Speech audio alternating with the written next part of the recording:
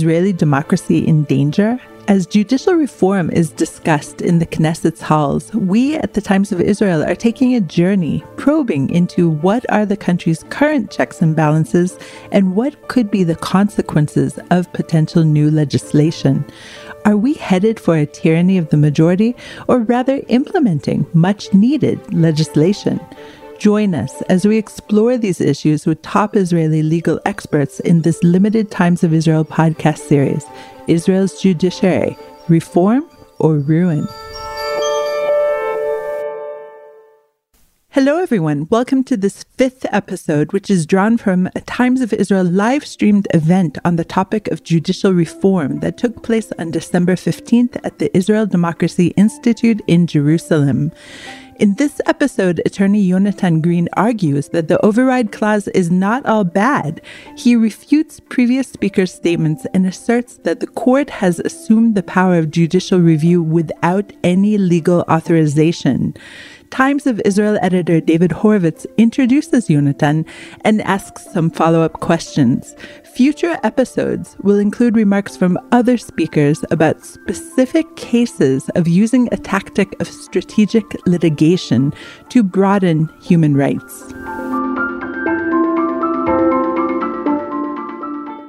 And finally, for this session, he's waited very patiently for a long time. I'd like to introduce Yonatan Green, who, among other things, I think will speak about why the override clause isn't all bad.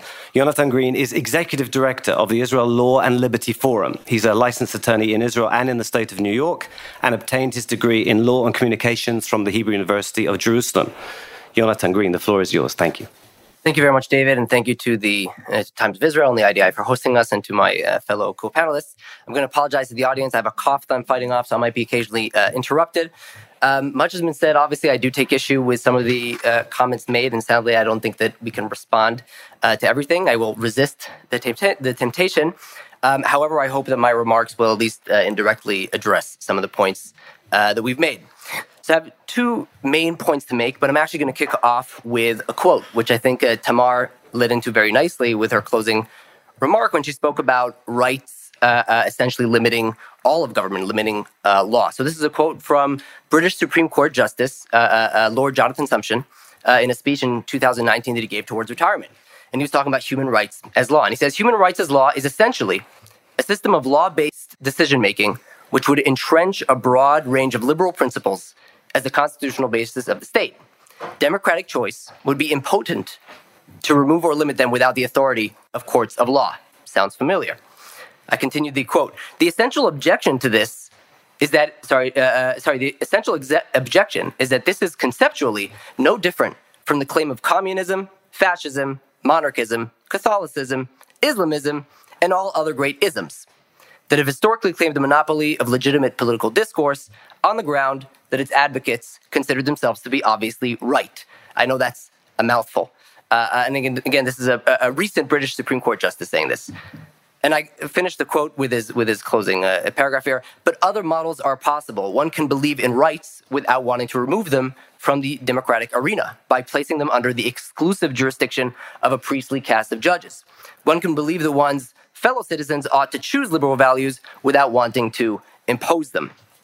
Now, we might relate back to this quote, but I think that sort of sets the tone. So, like I said, I have two primary points I'd like to make. And my first point, I hope I kind of strike a balance between the specific question. I will focus on the actual override clause, but I hope also it will enable us to talk about some of the wider questions. The actual question under consideration here with the override clause is who gets final say. This is not about judicial review. It's about who gets to insist. By definition, the override clause envisions a certain scenario, right? It involves disagreement between the judiciary and the legislature about the validity about a particular law, right? The Knesset passes a law, the judiciary strikes it down for unconstitutionality or whatever it is, and then the Knesset says, we want to re-legislate it, we want to insist. So essentially they are at an impasse. And then the question becomes, who gets to impose their will? Who has final decision-making authority? Who has the tiebreaker? Who has final word on policy and rulemaking powers? Is it legislative supremacy or judicial supremacy? Now, this might sound simplistic, but it really is that simple. Now, I want to agree with Yaniv that really legislative override is kind of like a tame term. We're really talking about judicial supremacy or legislative supremacy. Now, to answer that question, I think it's an important question. It's a question that really, basically, almost any democracy with review of legislation deals with. To answer that question, we have to take into consideration, and this is my main point, the disputed, contested, and highly dubious nature of Israel's so-called constitution, which ostensibly serves as the basis for judicial review. In the particular context of the Israeli pseudo-constitution, even if we accept the reality of judicial review, it is indefensible, unthinkable, and untenable that anyone but the Knesset has a valid claim for final say. And in this context, I think this also relates to the various suggestions of, we can adopt wholesale other systems of government, or, we should have all these sort of ideal systems. I totally agree, and, I'll sort of join some of my fellow panelists. I'm in favor of a full constitution. I'm in favor of hard, judicial review legislation where a court can strike down laws. But we're not there. We are now in a situation, which I will in a moment elaborate on, where Israel has a pseudo-constitution, where Israel has, the court has the ability of judicial review of legislation with absolutely none of the traditional, typical mechanisms which balance that kind of power, or that enable or even legitimate that kind of power. So, to delve a little bit deeper into this, we've heard some of the constitutional history, and I won't go too much into that, but I do want to boil it down to some basic elements. Since Israel's founding and up until 1995, until the constitutional revolution, the prevailing rule in Israel was one of legislative supremacy, or parliamentary sovereignty, with some minor exceptions. Among other things, this meant that the court could not strike down legislation. And this was not unusual. Israel had no codified constitution. That is the default rule in a representative democracy, right? In the absence of an explicit, deliberate, conscious, formal choice to make it otherwise by the electorate, the legislature has the final say. So we fast forward to 1995, and again, we're not going into the whole history. But the constitutional revolution happens in the famous Bank HaMizrahi case. I'm surprised that I think it hasn't even come up once so far. I won't go into it. But essentially, that is the moment that from thenceforward, the court has accorded to itself the power of judicial review of legislation. And that is the moment that the court heralded or created, depends who you ask, the Israeli constitution. Problem is, after we get around all the sophisticated theories, and after we've been inundated by so much convoluted history and elaborate constitutional philosophy and the basic laws and the Harari Compromise and yada yada, it's worth restating the simple, inescapable fact. Israel still does not have a constitution, not in any common or accepted sense of the term. And no amount of pretending and legal or logical acrobatics can change this basic reality. The Israeli people have never deliberated upon or enacted a unified constitutional document in a way that represents a broad public consensus to limit their own democratic authority. Now, before I get stoned here in the room, before anybody gets up in arms, I'm not here to rehash the ongoing argument about the constitutional revolution or the court's basis for judicial review. My point is not to persuade you, dear audience, that the court doesn't have de jure authority of judicial review, though I assure you it does not. The point is that this authority, from the outset, is and always has been, at best, questionable. And in fact, it has been deeply and hotly contested, strongly disputed, and is based on dubious and shaky grounds indeed.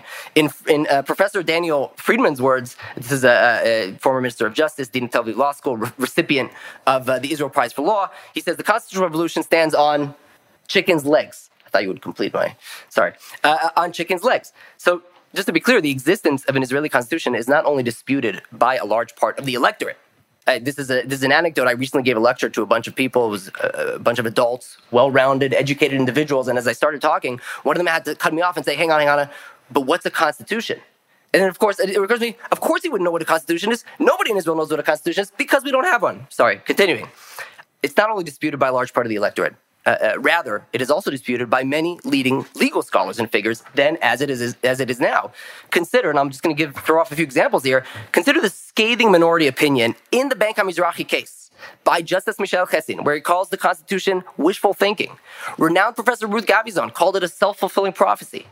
Consider Chief Justice Moshe Landau, former Chief Justice Moshe Landau, one of Israel's greatest judges to ever sit in the Supreme Court, who immediately after the Mizrahi case published a blistering attack on that ruling and on the claim that Israel had a constitution in an essay titled A Constitution by Judicial Decree. Consider Judge Richard Posner. This is kind of an outside view. This is one of the greatest legal minds of the 20th century. This is just a useful quote from him, I think. Only in Israel do judges confer the power of abstract review on themselves without the benefit of a constitutional or legislative provision. One is reminded, this is still Posner, one is reminded of Napoleon's taking the crown out of the Pope's hands and putting it on his own head. This is not a compliment, if you were wondering. Judge Posner is simply stating the obvious. A claim to judicial review of legislation, when not based on an actual constitution, is highly problematic, and that's to put it lightly. And perhaps most illustrating it of all, and I'll close my examples here at this point with this, the famous Mizrahi ruling, which heralded the constitutional revolution and created judicial review in Israel, is actually mainly preoccupied with whether Israel has any constitution at all. Meaning, most of the arguments laid out in all of its 600 pages in that ruling are to convince the reader that Israel has a constitution to begin with. Now, whenever I think of this, I'm reminded of Margaret Thatcher's famous quote, "Being powerful is like being a lady. If you have to tell people you are, you aren't." And this is not a statement on gender identity. But to paraphrase Thatcher on that, if you have to write 600 pages explaining that you have a constitution, propped up by elaborate constitutional theories, while judges and leading legal scholars vehemently dispute your claim, you probably don't have a constitution. And we've had a few comparative examples here, but which countries have what, and Israel is the only country, and et cetera, et cetera. Israel is certainly the only country in the world with judicial review of primary legislation without anything approaching a standard accepted constitution in the way that we usually think about that term and that idea. But again, the point is not to persuade you guys that Israel has no constitution, even though it might not seem that way.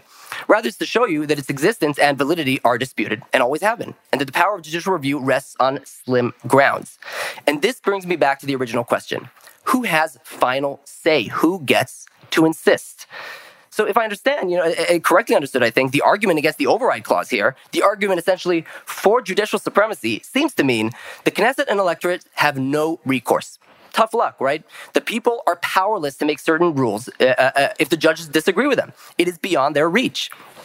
Now, this might have been remotely comprehensible if there was a constitutional framework to support this kind of judicial override of the political process. However, considering the current constitutional arrangements in Israel, in the absence of any publicly accepted constitution, and the deeply disputed nature of the Israeli so-called constitution, it is, like I said, unthinkable, unjustifiable, and untenable that the Knesset shouldn't have final say authority.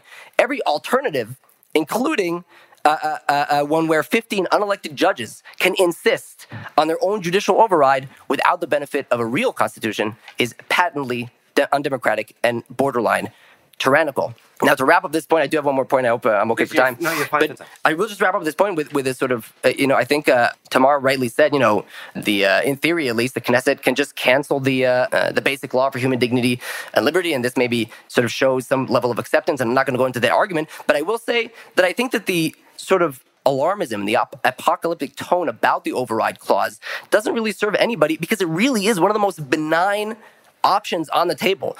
Other measures include, and really should include, in my opinion, I wouldn't even be sad if some of these happened, but they include, the Knesset has the authority to put a line in the basic law of the judiciary and say, courts have no authority to strike down legislation. Same as, Yaniv mentioned, the Netherlands. The Netherlands have almost the exact same rule in their constitution. Now, I'm not necessarily in favor of that, but I'm saying, and of course, also the Knesset can just cancel the basic law of human dignity and liberty. So I'm saying of all the options, this is such a benign option that to me it seems strange to sort of die on that particular hill. But there's much more to say about that, but I'll wrap up on that point. My second point, which will be shorter, don't worry, and I think this also ties into a lot of the things that have been discussed here. So much of the discussion surrounding judicial review and objecting to the override clause is often phrased in terms of rights. The usually commonly heard argument is that the court can protect the rights of individuals and minorities by striking down laws that violate them, right? And this is true. And in the same vein, we're told that the override clause gives the Knesset the unlimited ability to violate rights with impunity. Now, there's a great deal to say about this. I think the argument is wrong in principle, but I won't go down that route, and I'd like to focus on why it's irrelevant in practice. The vast majority of all laws struck down by the Supreme Court were matters of pure policy. They regard are we okay? We're okay for time? Okay, sorry. Okay. They regard questions of public preference for competing values, distribution of resources, prioritization of different goals and means, all et cetera, et cetera. This is all squarely within the prerogative of democratic decision making. So what I'm saying is to you, the audience, don't buy into the constant and misleading invocation of rights. It's just policy masquerading as rights, with some very limited exceptions. That is, of course, and I'm not saying anything new here, that is the inherent danger of judicial enforcement of rights. Because almost any government policy and any law can be formulated as a rights issue. It means that courts can simply impose policy in the guise of enforcing rights. But like I said, my argument is not theoretical, it is practical. So let's look at a bunch of examples. And I'm going to run through these. We're not going to have time to go into too much detail, but just I'm going to run through a few examples of legislation that was struck down by the court. There was a law on eligibility criteria for some welfare benefits, wherein ownership of a car became a barrier to receiving a certain benefit. The court struck it down by saying the right to dignity includes a right to a minimum of dignified living. Now, whether you agree or not doesn't matter. This is pure, straightforward welfare policy and economic policy. This has nothing to do with rights. Forget the fact that it has nothing to do with the interpretation of the word dignity. Obviously, there's an equally valid argument that dignity also means not getting handouts from the government, etc. But one case or the other, one way or the other, this is not a legal question for courts to decide. Are we really supposed to pretend that ownership of a vehicle as a condition for welfare eligibility, or non-ownership of a vehicle as part of a condition for welfare eligibility, is a sacred and fundamental right placed outside the discretion of the public and the legislature? I move on. There was a law on prisons, on operating a private operation of prisons by private licensed organizations. The court struck that down too, because dignity requires that prisoners be administered directly by the state, by the government. Now, if I had a facepalm emoji to put on the screen, I would, because if any of you have ever dealt with Israeli bureaucracy, I think you'll find very little dignity in the indifferent, careless, and unaccountable state bureaucracy that we often find ourselves up against, but that is beside the point. Many countries in the world that respect human dignity have privately operated prisons. This is squarely within the prerogative of a democratic society to decide, and nothing in the right to dignity can dictate that particular outcome that the court reached or prescribe private prisons. And in this context, and also in the context of the next thing I'll say, this also ties into what Tamar was saying about politicians wanting to evade the law, politicians wanting to act outside the bounds of law, etc. We're talking about legislation, and I think this applies to all these things. None of these are law. None of these are legal questions. They are neither questions of rights, nor are they questions of law. They are questions of policy formation, of preferences, of values. None of these are questions that judges actually have better answers than anybody else. This always reminds me of Scalia's, Justice Antonin Scalia saying in one of his court cases where he says, on issues such as these, there is no difference, and I'm paraphrasing, there's no difference between 9 Supreme Court judges and 9 people selected at random from the Kansas City phone book. And this is absolutely true. I'm gonna wrap up in just one moment. Just one more example to sort of more on the contentious side. I know I gave some examples of laws that were struck down, which are sort of, they seem kind of technical or sort of benign or minor.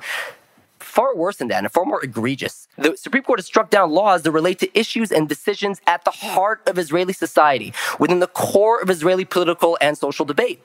These reflect deep, fundamental disagreement in society, and sometimes they even reflect historic compromises on these topics. There's nothing legal about these questions, and they have nothing to do with protecting rights. Perhaps the greatest example is that of the military draft exemption for ultra-Orthodox men. This is the Knesset, in multiple consecutive laws, reached a historical political compromise on one of the most contentious and disputed issues in Israeli society. And of course, let this be known, I served in the military. I continue to serve in the military often, and much more often than my wife likes, even though I'm constantly urged to turn them down. Nonetheless, this is a benefit that was conferred on a minority.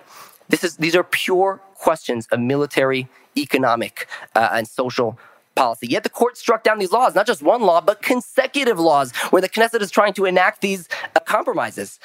And this is, of course, because I'm not even getting into this, because according to the court's reasoning, these laws violated a vague right to equality. Now, right to equality is not even mentioned in the basic laws, right? Tamar was talking about laws enshrined in the basic laws. It's not even there. Rather, the court deduced this from the right to dignity. And never mind that the right to equality, as we all know, was deliberately removed from the draft of the basic law. The only reason the basic law was ever passed was because the right to equality was removed because the ultra-Orthodox were concerned that it would be used against them. Oh, well, the court isn't particularly interested in that and was happy to ignore that and read the right to equality into the right to dignity.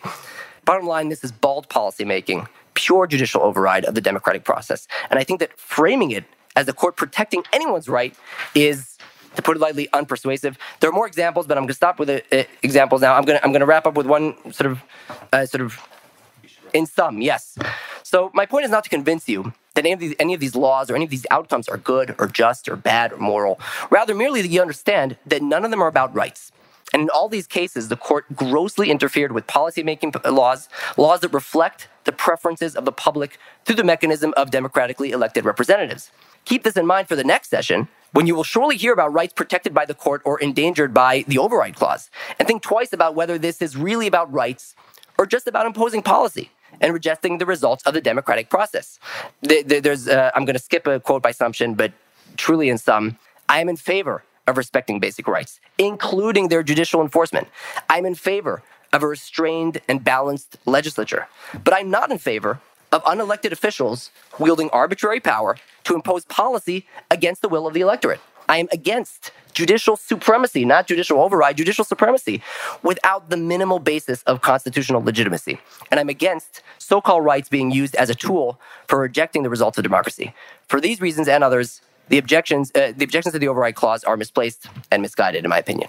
Thank you very much. Thank you, Yonatan. Let me just try and pin you down exactly where you would stand on the issue of the override clause, given, you said some pretty definitive things there. Unthinkable that the Knesset should not have the final say, for example, right? And, of course, the Knesset could easily simply legislate that the courts have no authority to strike down legislation. Among the concerns here is that when you speak about the Knesset, in essence, you're really speaking about the majority coalition, when you have a like-minded coalition, right? In many democracies, you have, three key hierarchies. You have a legislature, you have an executive, and you have a judiciary. In Israel, the Knesset is basically powerless in the face of any like-minded coalition. So it's not really the Knesset that you're saying needs to have the last word. Given the nature of the override clause that's apparently being considered, it's a narrow majority, a like-minded narrow majority. So really what I'm trying to ask you is are you defending the override clause in a more general sense with perhaps a wider support in Parliament, or are you content to give essentially all power, final say, to a Knesset with a like-minded narrow majority, as is apparently being proposed? So I'll clarify a few things. First of all, when I said that it's unthinkable or untenable or whatever, I said that is under the current circumstances, meaning this is not a theoretical argument. Like I said, in theory, I'm in favor of a full-blown constitution with legislative review of, judicial review of legislation, etc. But under the current circumstances, and I want to spell out for a moment what that means, and this also ties into some of the comments that were made. Ideally, of course, constitutional arrangements should be holistic. They should be integrative. They should take into account a range of different considerations and balances and institutional parties and all these different actors pushing up against each other, etc. That is what constitutional arrangements should look like. We had such a constitutional arrangement, almost, it definitely needed a lot of improvement, before the constitutional revolution. What happened is that 40 years ago, that was upended. The court adopted for itself the power of judicial override of legislation. That's the real override clause. That's the real override clause 40 years ago. And the reason I'm saying... Skip forward to now. But the reason I'm saying it's untenable is that now we're in this situation, which we've been in for 40 years, we really should be changed the next day. But now we're in this situation where one way or another you have judicial supremacy. That's definitely worse than legislative supremacy from a democratic perspective. Even from the narrowest of margins. Yes, and I'll say something about the narrowest of margins. Sentence, yes. We're going to wrap up. We're wrapping up. It to have been fair to everybody. Absolutely. Okay, so final sentence. Thanks, John. First of all, and this is a very general point, you cannot nullify the risks of democracy by using tyrannical tools and despotic tools. So yes, of course there are inherent risks in having majorities rule. And no, I do not think, ideally, that a slim majority of the Knesset should be able to infringe upon rights. Absolutely not. But as things stand today, right now, it is unthinkable in the current state of affairs that the institution that has final say is the court and not the Knesset. And of course, realistically, I'm also fairly unconcerned that the Knesset is going to throw all the redheads into the ocean or whatever it is. And if they do decide that, it is not the court that's going to stop them. And like Tamar said, a court has never brought down a democracy. Well, a court has never stopped the downfall of a democracy, and that's not going to solve that problem anyway. Thank you very much. Thank you for listening to this piece of a discussion hosted by the Times of Israel, delving into all sides of the looming High Court Override Clause proposal. A thanks to producer Gilad Brownstein and to TOI's own Mick Weinstein. Shalom.